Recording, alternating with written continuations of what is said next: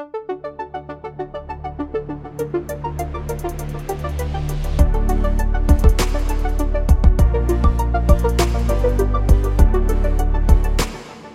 and welcome to Senius Studio, hosted by me, Ben Jacobs of Senius Capital, a crypto asset manager pursuing fund-to-fund strategies. With this podcast, we aim to give listeners inside access to the best and brightest investors in the crypto asset management space. In each episode, I will chat with a leading crypto and blockchain venture fund or hedge fund manager as we explore the complexities of operating an investment fund at the bleeding edge of innovation. In our third episode, I sit down with Steve McKeon of Collab+Currency, an early-stage, crypto-focused venture fund investing into leading projects building the next generation of culture and consumer technology. Let's get into the show. Welcome, everyone, to episode 3 of the Senius Studio. I am your host, Ben Jacobs from Senius Capital, and I am thrilled to have our guest here today. So on this episode of Senius Studio, we are welcomed by Steve McKeon, a general partner and managing partner at Collab+Currency, one of the brightest investors I've met, incredibly deep in the space with a background that I find fascinating. Collab+Currency has become a pioneering fund in the space, particularly on the consumer side, which I'm excited to dig into today. So without further ado, I'd like to introduce you to Steve. Thanks for having me on, Ben. Yeah, I'm excited to have you. So first, I would just love to dive a little bit into your background.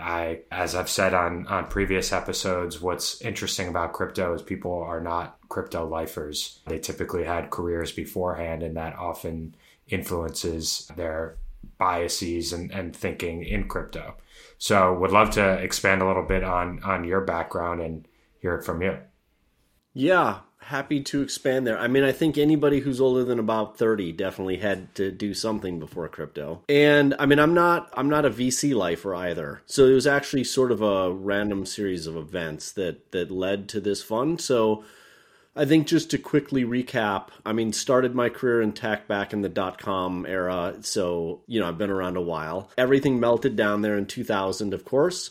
Went up and ran a winery in Napa Valley for most Which of my winery? time. It's called Greenfield Wine Company. So no one's really heard of it unless you're in the industry. We were actually pretty big. We produced about, 8 million bottles a year, something like that. But anyway, eventually decided I was going to go back to school, went and got a PhD at Purdue, and then started here at the University of Oregon in 2011. So just over a decade ago. So have been a finance professor for a while. I'm now on leave because the fund just sort of occupies all my attention. But yeah, the things I found interesting as I was a professor was I wrote my PhD thesis on distributed ownership. I wrote it on employee options and how large a component of total share issuance those were. And so I guess I've always been kind of like fascinated by this concept of distributed ownership. And eventually, reignited my interest in tech from the beginning of my career. I ended up starting a software company with some students. Nothing to do with crypto. This was back in 2012. It was like basically a platform for commercial drones. So it was a software platform. We grew that up. We sold it to Verizon. And at that point, I was like, so that was probably about 2015. And I was starting to think, what am I going to do next? I always kind of wanted to have a side hustle in addition to the professor deal. I think I would miss not having kind of one foot in industry. So I looked around and I was like, man, I was kind of known as the tech guy, in the finance department at that point because of this startup. And I was like, I can't really be the tech guy in a finance department without being able to explain Bitcoin. And I'd been kind of tracking Bitcoin for maybe 18 months at that point.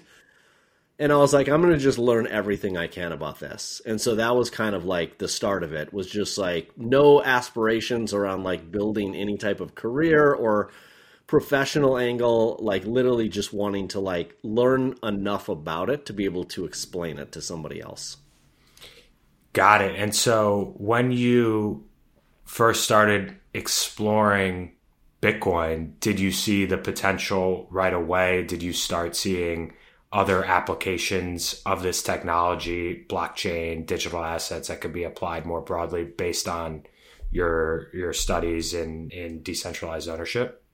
Yeah, I mean, I think like a lot of people go through the same journey, which is like the first time you see it, you're like, this is crazy. And that was probably back in like 2012, right? Like I had seen or at least heard about Bitcoin. I think it was like Bitcoin was like the buy-in for this poker tournament, a bunch of like tech founders in Portland. And so you're like, oh, this is kind of like weird, right? And then you like think about it a little and like, no, I think there's actually something here. It's interesting. Like people are using it as a buy-in, like people are trading it for goods and services. And then kind of like you let that marinate a little longer and then you're like, whoa, this is actually revolutionary. So that was at least my journey. And from speaking to others, it sounds like that's a similar kind of like thought process that a lot of people go through. But I think the thing that really triggered the passion was Ethereum, right? So I found Bitcoin fascinating. I thought it could be a much better version of gold. I thought it was superior as a monetary commodity in a variety of ways. And so, just on that thesis alone, it could be a 10 or 15 or 20 trillion dollar asset. And, then I started thinking, then I saw Ethereum and it was like, whoa, this changes everything, right? Because now you have programmable money and that will now touch everything. And so I think it was like when that clicked for me was when I was like, I need to spend the next X number of years like focused on this. It's interesting. I feel like people like us who got introduced to crypto via Bitcoin, that was like where we learned blockchain. But now over time, Ethereum may be the first asset that they interact with, or Solana, or whatever it may be. But for me, I always have allegiance to Bitcoin because that's where I learned everything. And it's interesting to see as people get in, they go further down the rabbit hole based on where they first came in. So people who got very deep into Ethereum typically entered the ecosystem as Ethereum was heating up. And then we see people coming in with Solana and then they get very deep in Solana ecosystem, etc. Very cool. So then once you saw the light at the Ethereum tunnel, what convinced you that you had to dedicate a portion of your career to pursuing not only the personal investing, but creating some type of vehicle to support the industry? Yeah, so the path from sort of that light bulb moment was by 16, I guess, I was like, this is really fascinating. I'm going to try to write papers on this, right? So, I was a professor. So that's what professors do is like they get data, they write papers. I was like, there's very few finance professors in the world that are focused on this thing. So like I can kind of carve out, a little space for myself here. So I started asking people for data, and not surprisingly, like nobody wanted to give me data. I talked to Coinbase and Overstock and like a lot of the early players. They didn't want to give me data. There was, of course, like publicly available, like you could get data on chain, but it was kind of difficult to get it in a machine readable format. It's funny. I remember like having these conversations with Ryan Selkis, and then of course, like Masari was born to sort of like solve some of these data challenges. And so so initially I was just attacking it as a professor, right? I had no aspiration to like run a fund or be an investor other than just personally. And it was really Chris Berniske. So Chris Berniske was writing Crypto Assets, which was like a very important book back in that era. And we had been introduced by a mutual friend, and he had been sending me some of the chapters, like PDFs of the chapters as he was writing. That really is what took me down the rabbit hole. He was still at ARC with Cathie Wood at that time. And then, he spun out and started Placeholder. And then another friend of mine who ran Collaborative Fund called me up and he said, hey, we're also seeing deal flow around crypto. Would you just look at deals with us? And that was the beginning of it, right? So what, like before Collab+Currency was born, it was just Collaborative's main seed fund.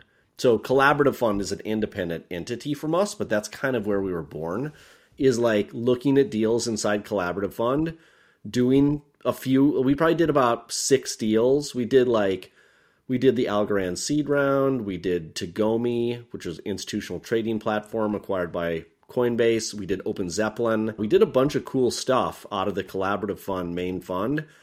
And then it was really about 2018 where it was like, all right, we got to lean into this thing. We got to create a separate vehicle. We need a team that's just focused on crypto all the time. That was really the birth of Collab+Currency. An amazing story, and cool to see some of the early investments that you were spearheading at a collaborative fund are some of the biggest names and foundational players in the asset class today, and playing very critical roles in like the Lego building for things to continue to be built on top of them. So that's amazing. Yeah. So just to interject real quickly, like, I think there was a bunch of, it's like Collaborative has always been known as kind of a peer-to-peer investor. So it's a very natural extension of their thesis.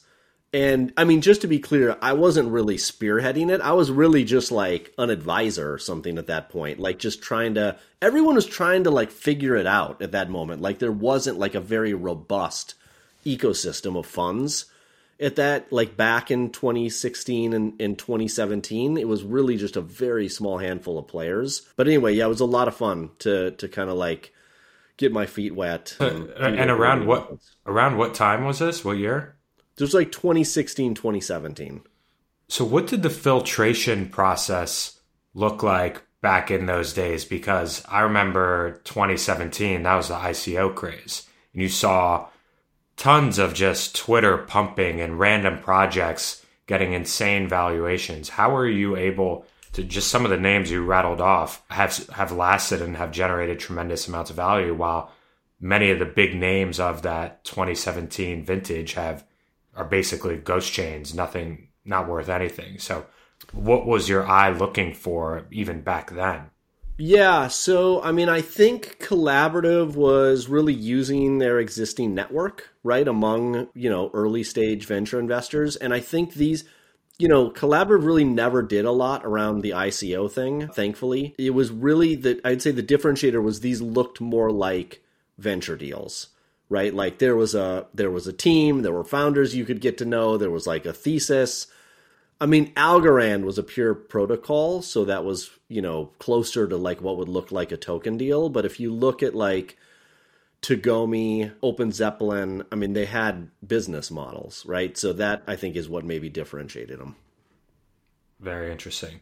So then you did these deals as an advisor to Collaborative Fund. Then when you got the go to launch what is now Collab+Currency, walk me through the formation of that, the development of the investment strategy, how you wanted to build the portfolio, what were you looking for in teams and founders? What were the early days of Collab+Currency like? Yeah, so it was basically like we went to LPs of Collaborative and we said, look, we're not going to do any more crypto stuff out of the main fund.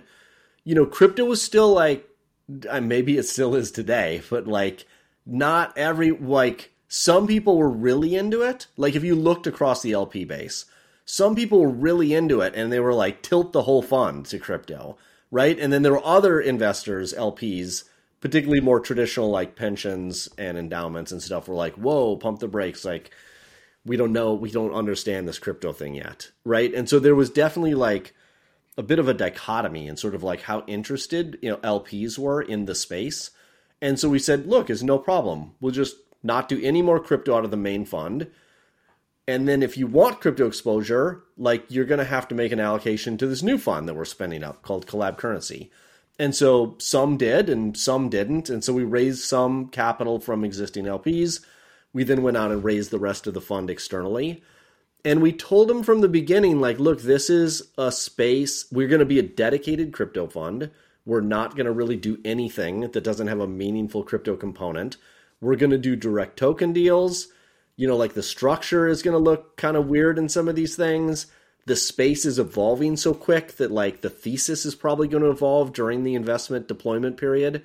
And people really like gave us a lot of latitude to go where we thought the space was going. And it's interesting because like the fund really migrated a lot. Like in the very beginning, it was mostly venture deals because that was kind of like the lineage, right, from collaborative fund was like we always thought of ourselves as venture investors. We never thought of ourselves as like traders or a hedge fund.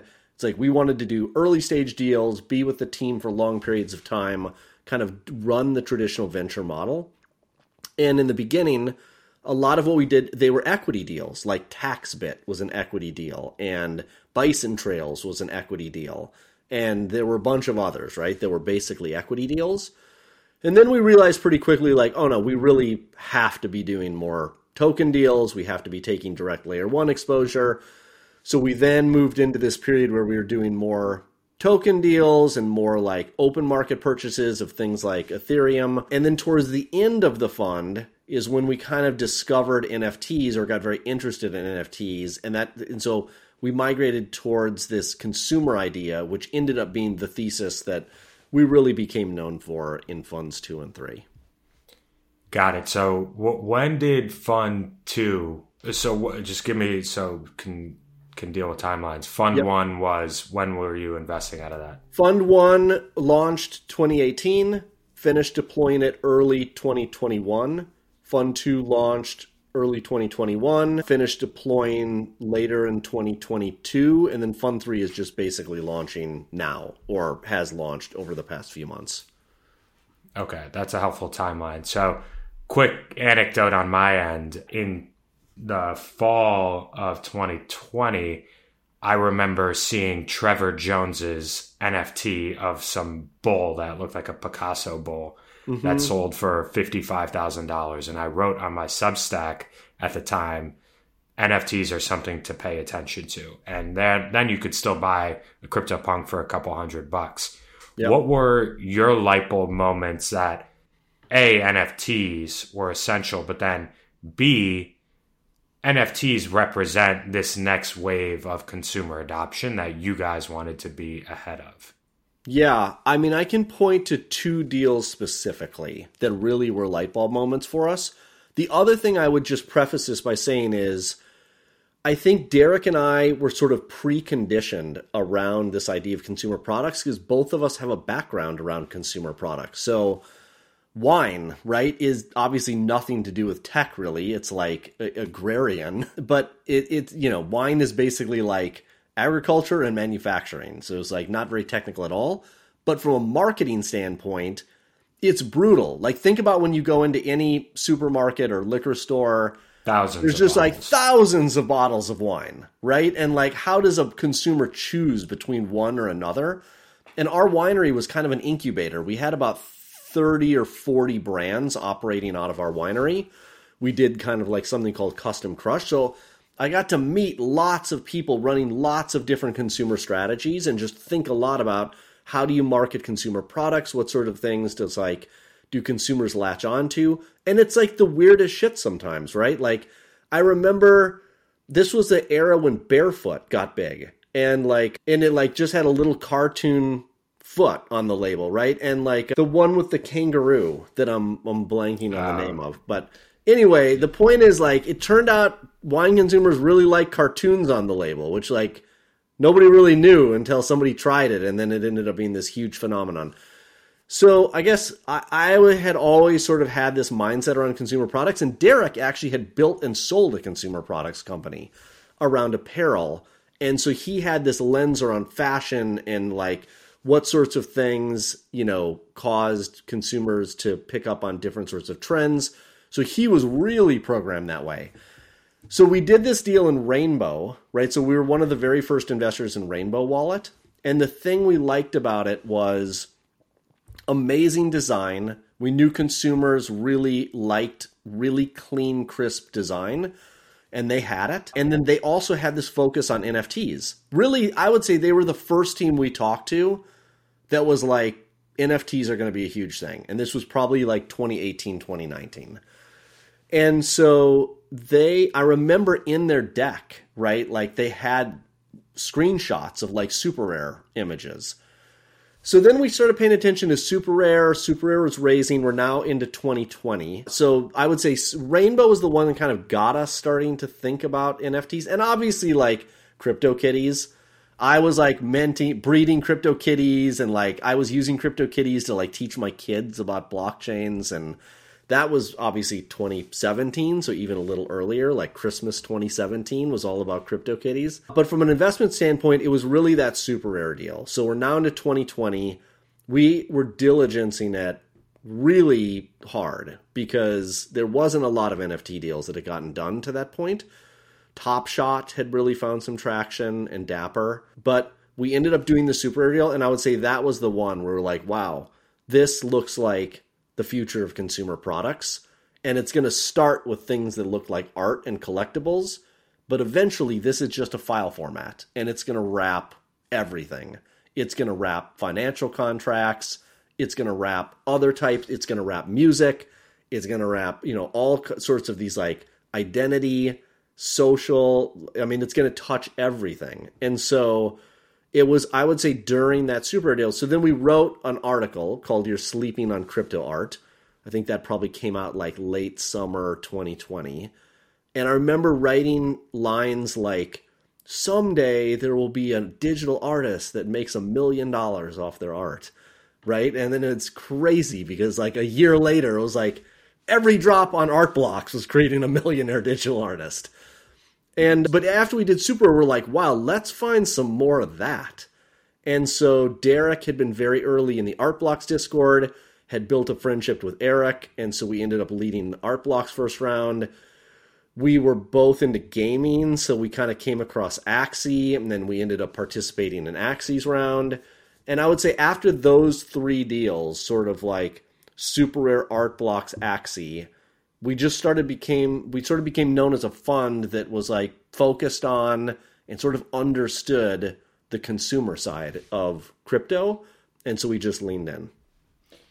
Incredibly fascinating. And I love how your experience in more tangible, tactile industries informed your investment thinking in crypto, which prior to that, myself included, I was like, crypto is for the very technical and those who are very financially oriented, those who trade very actively, who like to participate in early DeFi, etc. I think that one thing you guys were also early on was just better UX. How were products and applications going to be built to bring on the average user of the internet as opposed to someone who may have more developer or engineering capabilities? I want to click in on Art Blocks in particular, because the fact you guys led that deal is prescient and very cool, because Art Blocks is not something that if you were to talk to venture investors probably 10 years ago, that they would look at and be like, oh, this is a venture backable business. But I think it'd be helpful for some people in the audience to explain Art Blocks at a super high level, but then how the company behind Art Blocks is an excellent company and a great investment. And then all the derivative projects that have come through Art Blocks, such as Squiggle DAO, that I think you could also touch on as well. Yeah, so Art Blocks, I mean, it's interesting. It didn't look like a traditional venture deal. I mean, I would say most of our best investments have always been very contrarian, like something weird about them that like a lot of other investors didn't like or passed on. Art Blocks certainly fit into that category. We were really impressed with Eric, but like Eric had another job when he started Art Blocks, right? So he had another company that he was running, like nothing to do. It was not technical at all. And so there was questions around like, well, how much time can you dedicate to Art Blocks? But we just became enamored with Eric and with his vision for this. And we knew that he was going to figure it out, right? And so I think the things that attracted us to it were that, people, I think in crypto, people think of Art Blocks as synonymous with generative art.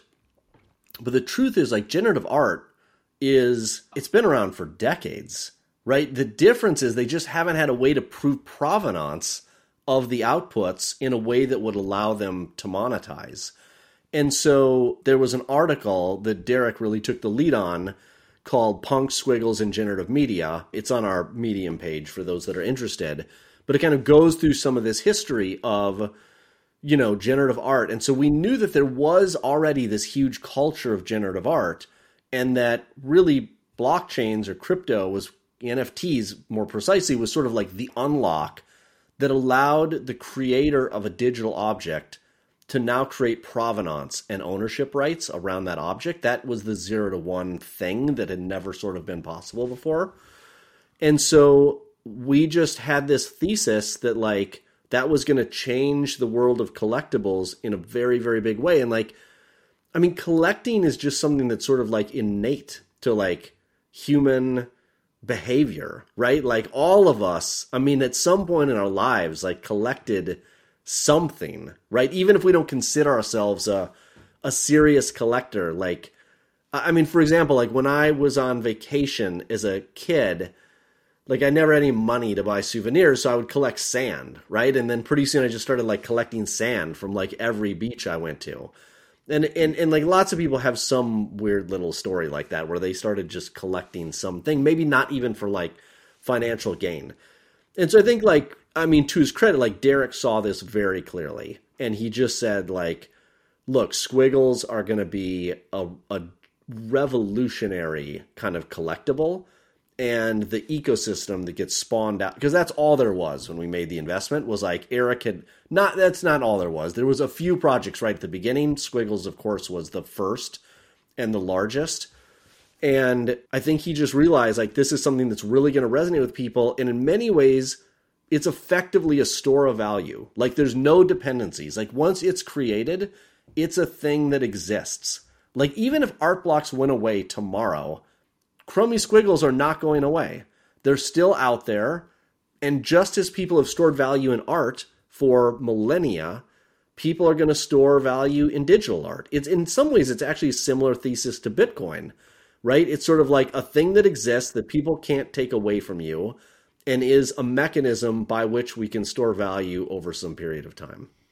So focusing on squiggles, there's 10,000 squiggles. Not all squiggles have been minted. I think there's still like 300 to be minted, but squiggles are a piece of generative art, a squiggly line with different variables and attributes attributed to each NFT. What I find interesting is how a community has rallied around squiggles as an art form and have formed its own organization, a DAO, that with the pure intention of proliferating squiggles as a cultural icon. So would love to just hear from you how a piece of art and then unification around that art has now become a DAO or an organization that is trying to build immense value around this common artifact. Yeah, I mean, it really just comes down to the concept of community, right? There's a community of collectors that appreciated this particular object, the Chromie squiggle, and a few of them got together and said, let's basically build a treasury. Let's build a treasury. We'll ask people to donate squiggles, and in return, we'll give them some squig token or some, basically like a receipt, some marker of kind of like shared ownership in this DAO. And so a bunch of us donated squiggles into this thing, and that was it. And that was the beginning, right? And then over time, they just started like collecting more and more and more. I can't remember what they're up to now, but they have, I believe, hundreds of squiggles. Over 300. Yeah, over 300 squiggles. So like it's a pretty substantial, in terms of value, treasury at this point. And it's really just like the shared love of this particular art form. So like I'm sure there are, like people that are very enthusiastic about Picasso or Monet or like maybe more recent artists, right? Like you could think of like communities that have formed around lots of different artists over time. I think the difference with the DAO is, DAOs, I think there's two main use cases that DAOs have really illustrated they're very good at. One is investment DAOs, where a group of people come together with a shared goal of pooling capital and effectively running what looks sort of like a venture fund. And then the other one is sort of like rallying a community with a shared treasury. And I would put Squiggle DAO more in that category. of like, these were a group of people, they had a singular thing they wanted to promote, which was Chromie Squiggles. People could contribute into that, and then they could have some shared ownership over this group that's sort of dedicated to this one thing. So you could do that with Picasso's, you could do that, I mean, you could do that with anything, except when it's a purely digital object where the ownership rights are recorded on chain, it lends itself to being a DAO, being sort of like the optimal structure to sort of like coalesce that community around. Yeah.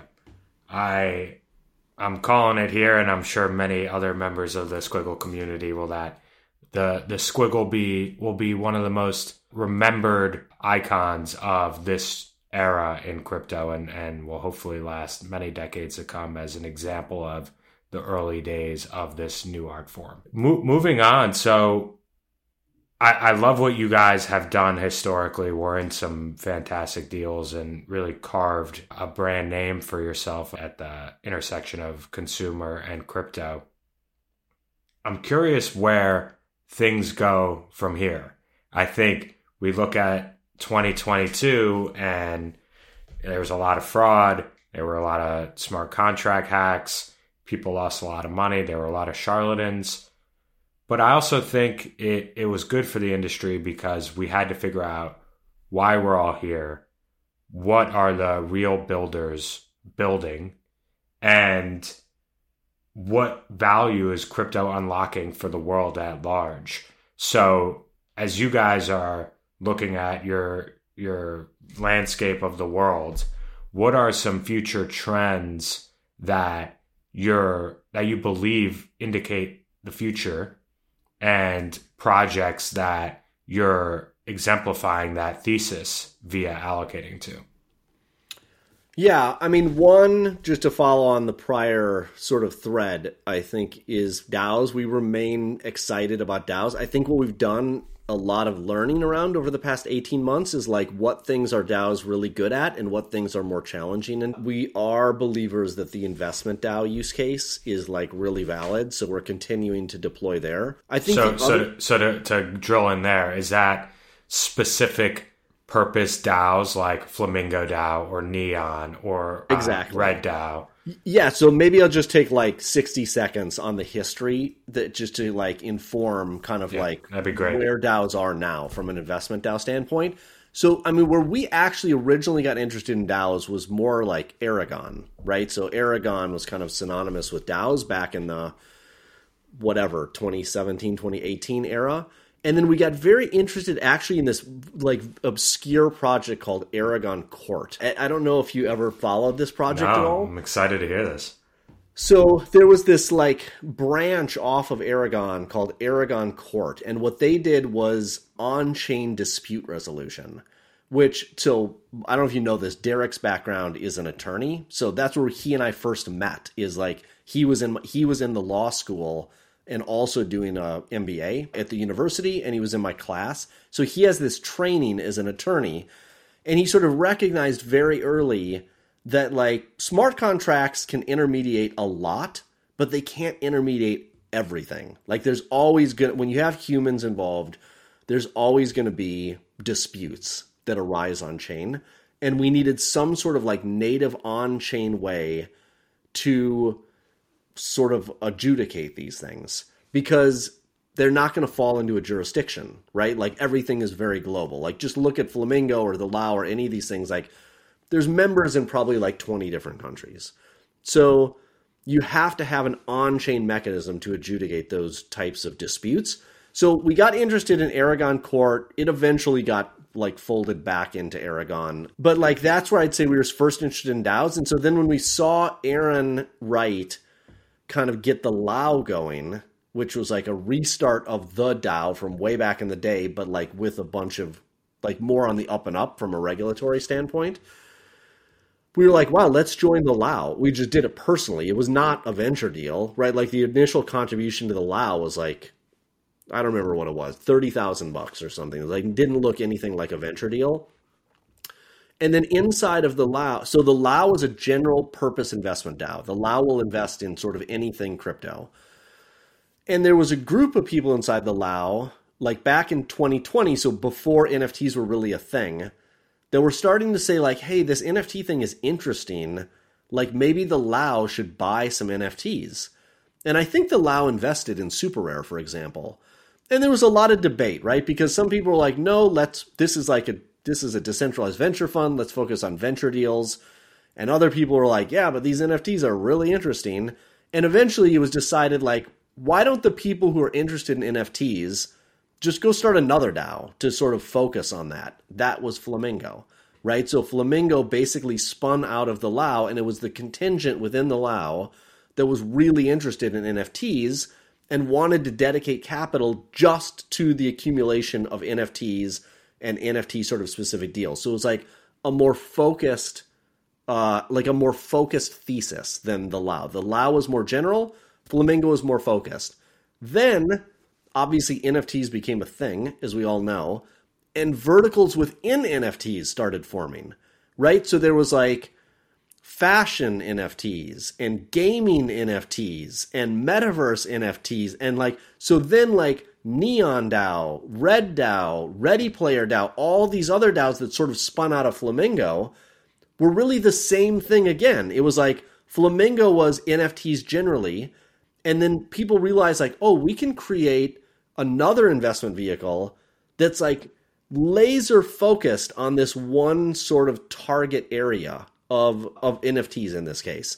And so then we joined a bunch of those as well. And so one of the things we've learned about with investment DAOs is because you don't have the overhead of a regular fund, right? So like a regular venture fund, it's very difficult to make a regular venture fund work without, I mean, I don't know what the number is, but it's many millions of dollars, right? Because like you've got overhead, you've got compliance, you've got all this stuff you have to do. DAOs, because of their nature, are just much leaner because the people putting the money in are also the people sort of running it. And so you can start a DAO with $1 million, with $500,000, with $2 million, like these numbers that really wouldn't make sense for a traditional venture fund. And so because you can raise this small amount of capital, you can now target them very specifically at a niche that you find really interesting. Like Red DAO just does digital fashion, and that's it. And so you get a bunch of people on the call that are all interested in that one specific idea. And so you can kind of like accelerate your learning very quickly. So anyway, I can't remember what the original question was, but no, it's fascinating and history. I think it's cool to see how it started off broad with the Lao, and then ultimately these subsectors formed. And one of my favorite things to say is that crypto is not really its own asset class. It is a technology that underpins all these different asset classes.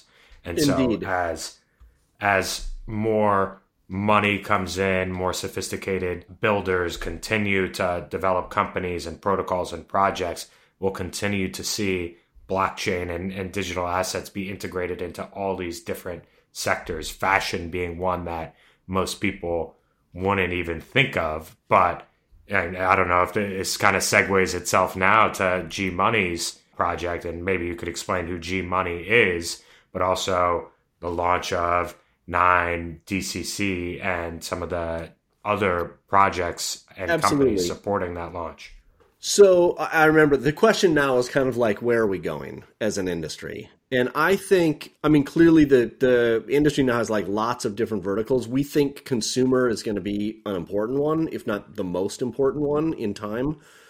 And so I think one kind of like case study you can point to, just building on this idea of Red DAO, digital fashion, like what's happening over there, is this project called 9DCC. So it's started by a guy named G Money. He's been a longtime NFT collector and has worked with like lots of major brands. He's worked with Adidas, he's worked with Prada, sort of advising them on how to approach NFTs. He has like an ape CryptoPunk that's sort of like his icon. I guess that's his personal brand. So that's the way a lot of people know him. But he's always been one step ahead, right? He's like always just sees around corners on a lot of this stuff. And he got very interested in this idea of, digital/physical fashion. And like, what can you do with a physical item that also has some sort of like NFT component. And so he started this company 9DCC to kind of like explore this idea. And the reason we've been fascinated by this project is partly because I think we have at least 6 different portfolio companies in our portfolio that are all working on this one project in different facets. And it's like, this was like the dream, right? Was like, we can network the companies in our portfolio together. And it's almost like Collab+Currency as a portfolio almost becomes its own network where you're getting like network effects inside the portfolio. And this is the first project where it really felt like that was happening, right? Like there was so many different portfolio companies that were involved. I'll just point to a couple of them. So 9DCC is sort of, you could think of that as like the brand, right? Like they're the ones selling the items, marketing the items, putting the overall vision together. They then teamed up with a project called IYK, which does the networked object piece. So basically like the chips that are inside of the apparel. So each one of these t-shirts has a chip inside of it that can be scanned. And I'll get into in a minute why that's important. But IYK, which is another portfolio company of ours, produces basically like the platform around the chips, right? And sort of like organizes the chips going into the apparel. And then when these things are sold, they're not sold directly. They're basically, the way you buy one of these t-shirts is you buy an NFT. And then you can mint the NFT into the physical item or redeem it, maybe is the better term, depending on the project. That was handled by a company called 4K. So we invested in 4K, I don't know, a couple years ago because we realized the future of commerce was probably going to have an NFT component where the NFT is the first thing that's sold, and then there's a redemption period, sort of like following the receipt of the NFT. And in the meantime, the NFT can trade independent from the item. So the item sits in secure storage, and the NFT, which is the ownership claim, the redemption claim on the physical item, is the thing that's actually trading hands. And so you can use this for merch drops. You can use it for high-value items like a Rolex. You can use it for apparel items. You can do provably fair drops, where things that often get botted. You can use the NFTs for Sybil resistance. So it's fascinating. So 4K was also involved, right? So the shirts would be produced. IYK's chip would go in it. They would be sent over to 4K. 9DCC would do the drop in terms of the sale of the NFT. Then people could redeem from 4K and put it back in storage in 4K if they wanted the NFT again to sell to somebody else. So anyway, it's very early, right? They've just done 2 t-shirts at this point. But it does feel like you're getting a glimpse of like the future of commerce and the future of networked items. And the idea that like now everyone who owns this shirt is in a sense a part of a network. And once you get the chips in the shirt, you can do all kinds of interesting things in like IRL, right? So like at Art Basel, which is where he dropped the second shirt, everyone was wearing these things. And if you scanned the shirt, it was like you would get a POAP, right? From that specific person's shirt. And so it's almost like collecting autographs, right? Or something of that nature. And so everyone was like running around, like scanning each other's shirts. You can do all sorts of cool stuff with promotion and drops to the same wallet that has a certain type of apparel. So I think like we've barely scratched the surface on where this is going, but that is like an example of something that gets us super excited. Unbelievably interesting. And I think with experiments like this from G Money and 9DCC and 4K and IYK, they are just experiments, right? Maybe this won't be exactly what the end result is, but you guys and your portcos are clearly at the bleeding edge of where this technology is moving.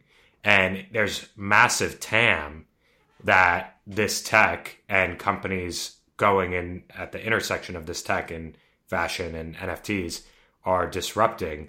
And you look no further than StockX or other similar apparel companies like that. There's immense amount of value. And I think it all kind of ties back to earlier in our conversation with provenance being the key unlock that NFTs actually allow. And I think once that light bulb turns on for people and they get it, then they see the potential of NFTs and what they represent going forward with just experiments like this, but then the massive unlock 5-10 years down the road. And Collab has clearly marked themselves as leaders of thought and a network of those similar leaders all tinkering on the edges. We're about at time here, but I have a couple questions that I think are fun that I'd like to wrap up the episode with. So the first is, what is your spiciest, hottest contrarian take that you have inside the crypto world? Oh man, so many spicy takes. I'll give you a couple. And so, like, I think the degree to which they're spicy or contrarian is kind of depends on what circle you run in. I mean, the first one, which we articulate a lot, is like, our belief is NFTs will constitute 99% of all crypto assets within a decade. That's spicy.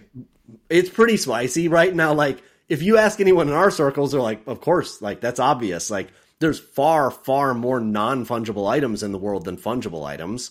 Like, virtually everything is non-fungible. Even a share of stock, which we think of as fungible, is really just a shard of a non-fungible thing, which is the company, right? So it's almost like you can trace everything back to something that's non-fungible.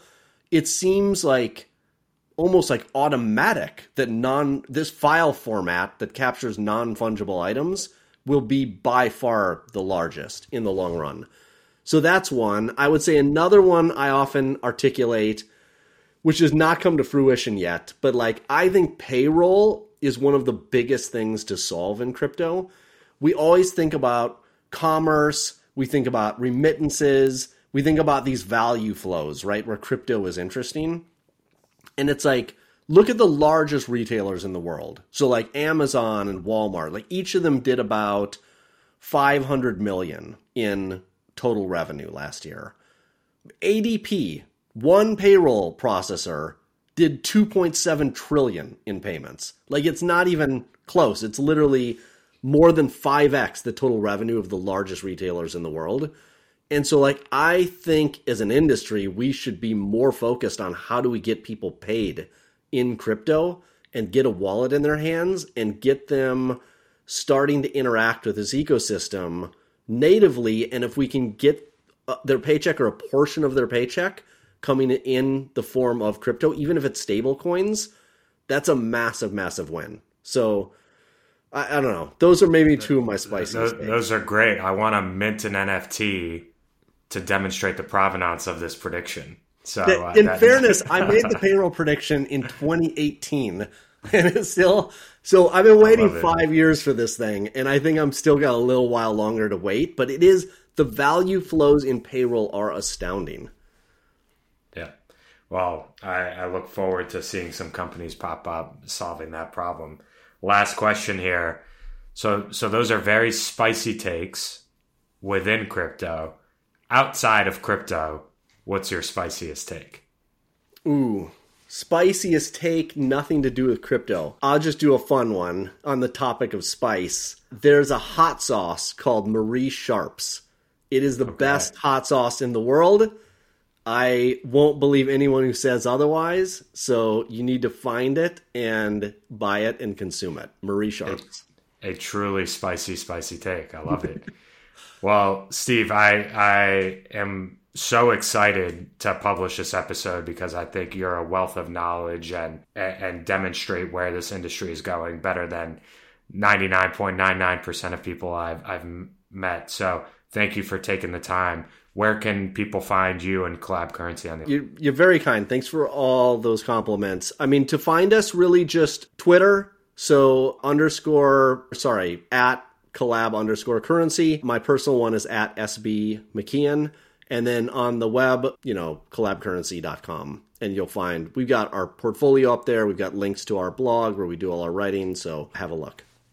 Perfect. Well, thank you, Steve, for joining. This was fantastic episode. And to everyone else, thank you for tuning in to this episode of the Genius Studio. And we will see you next time. Thank you for listening, and we hope you enjoyed this episode of Genius Studio. Please leave us a review and rating wherever you listen to podcasts if you love today's show. For more Senius Capital content, check us out at seniuscapital.substack.com and shoot me a follow on Twitter at Benny P. Jacobs. We'll see you next time.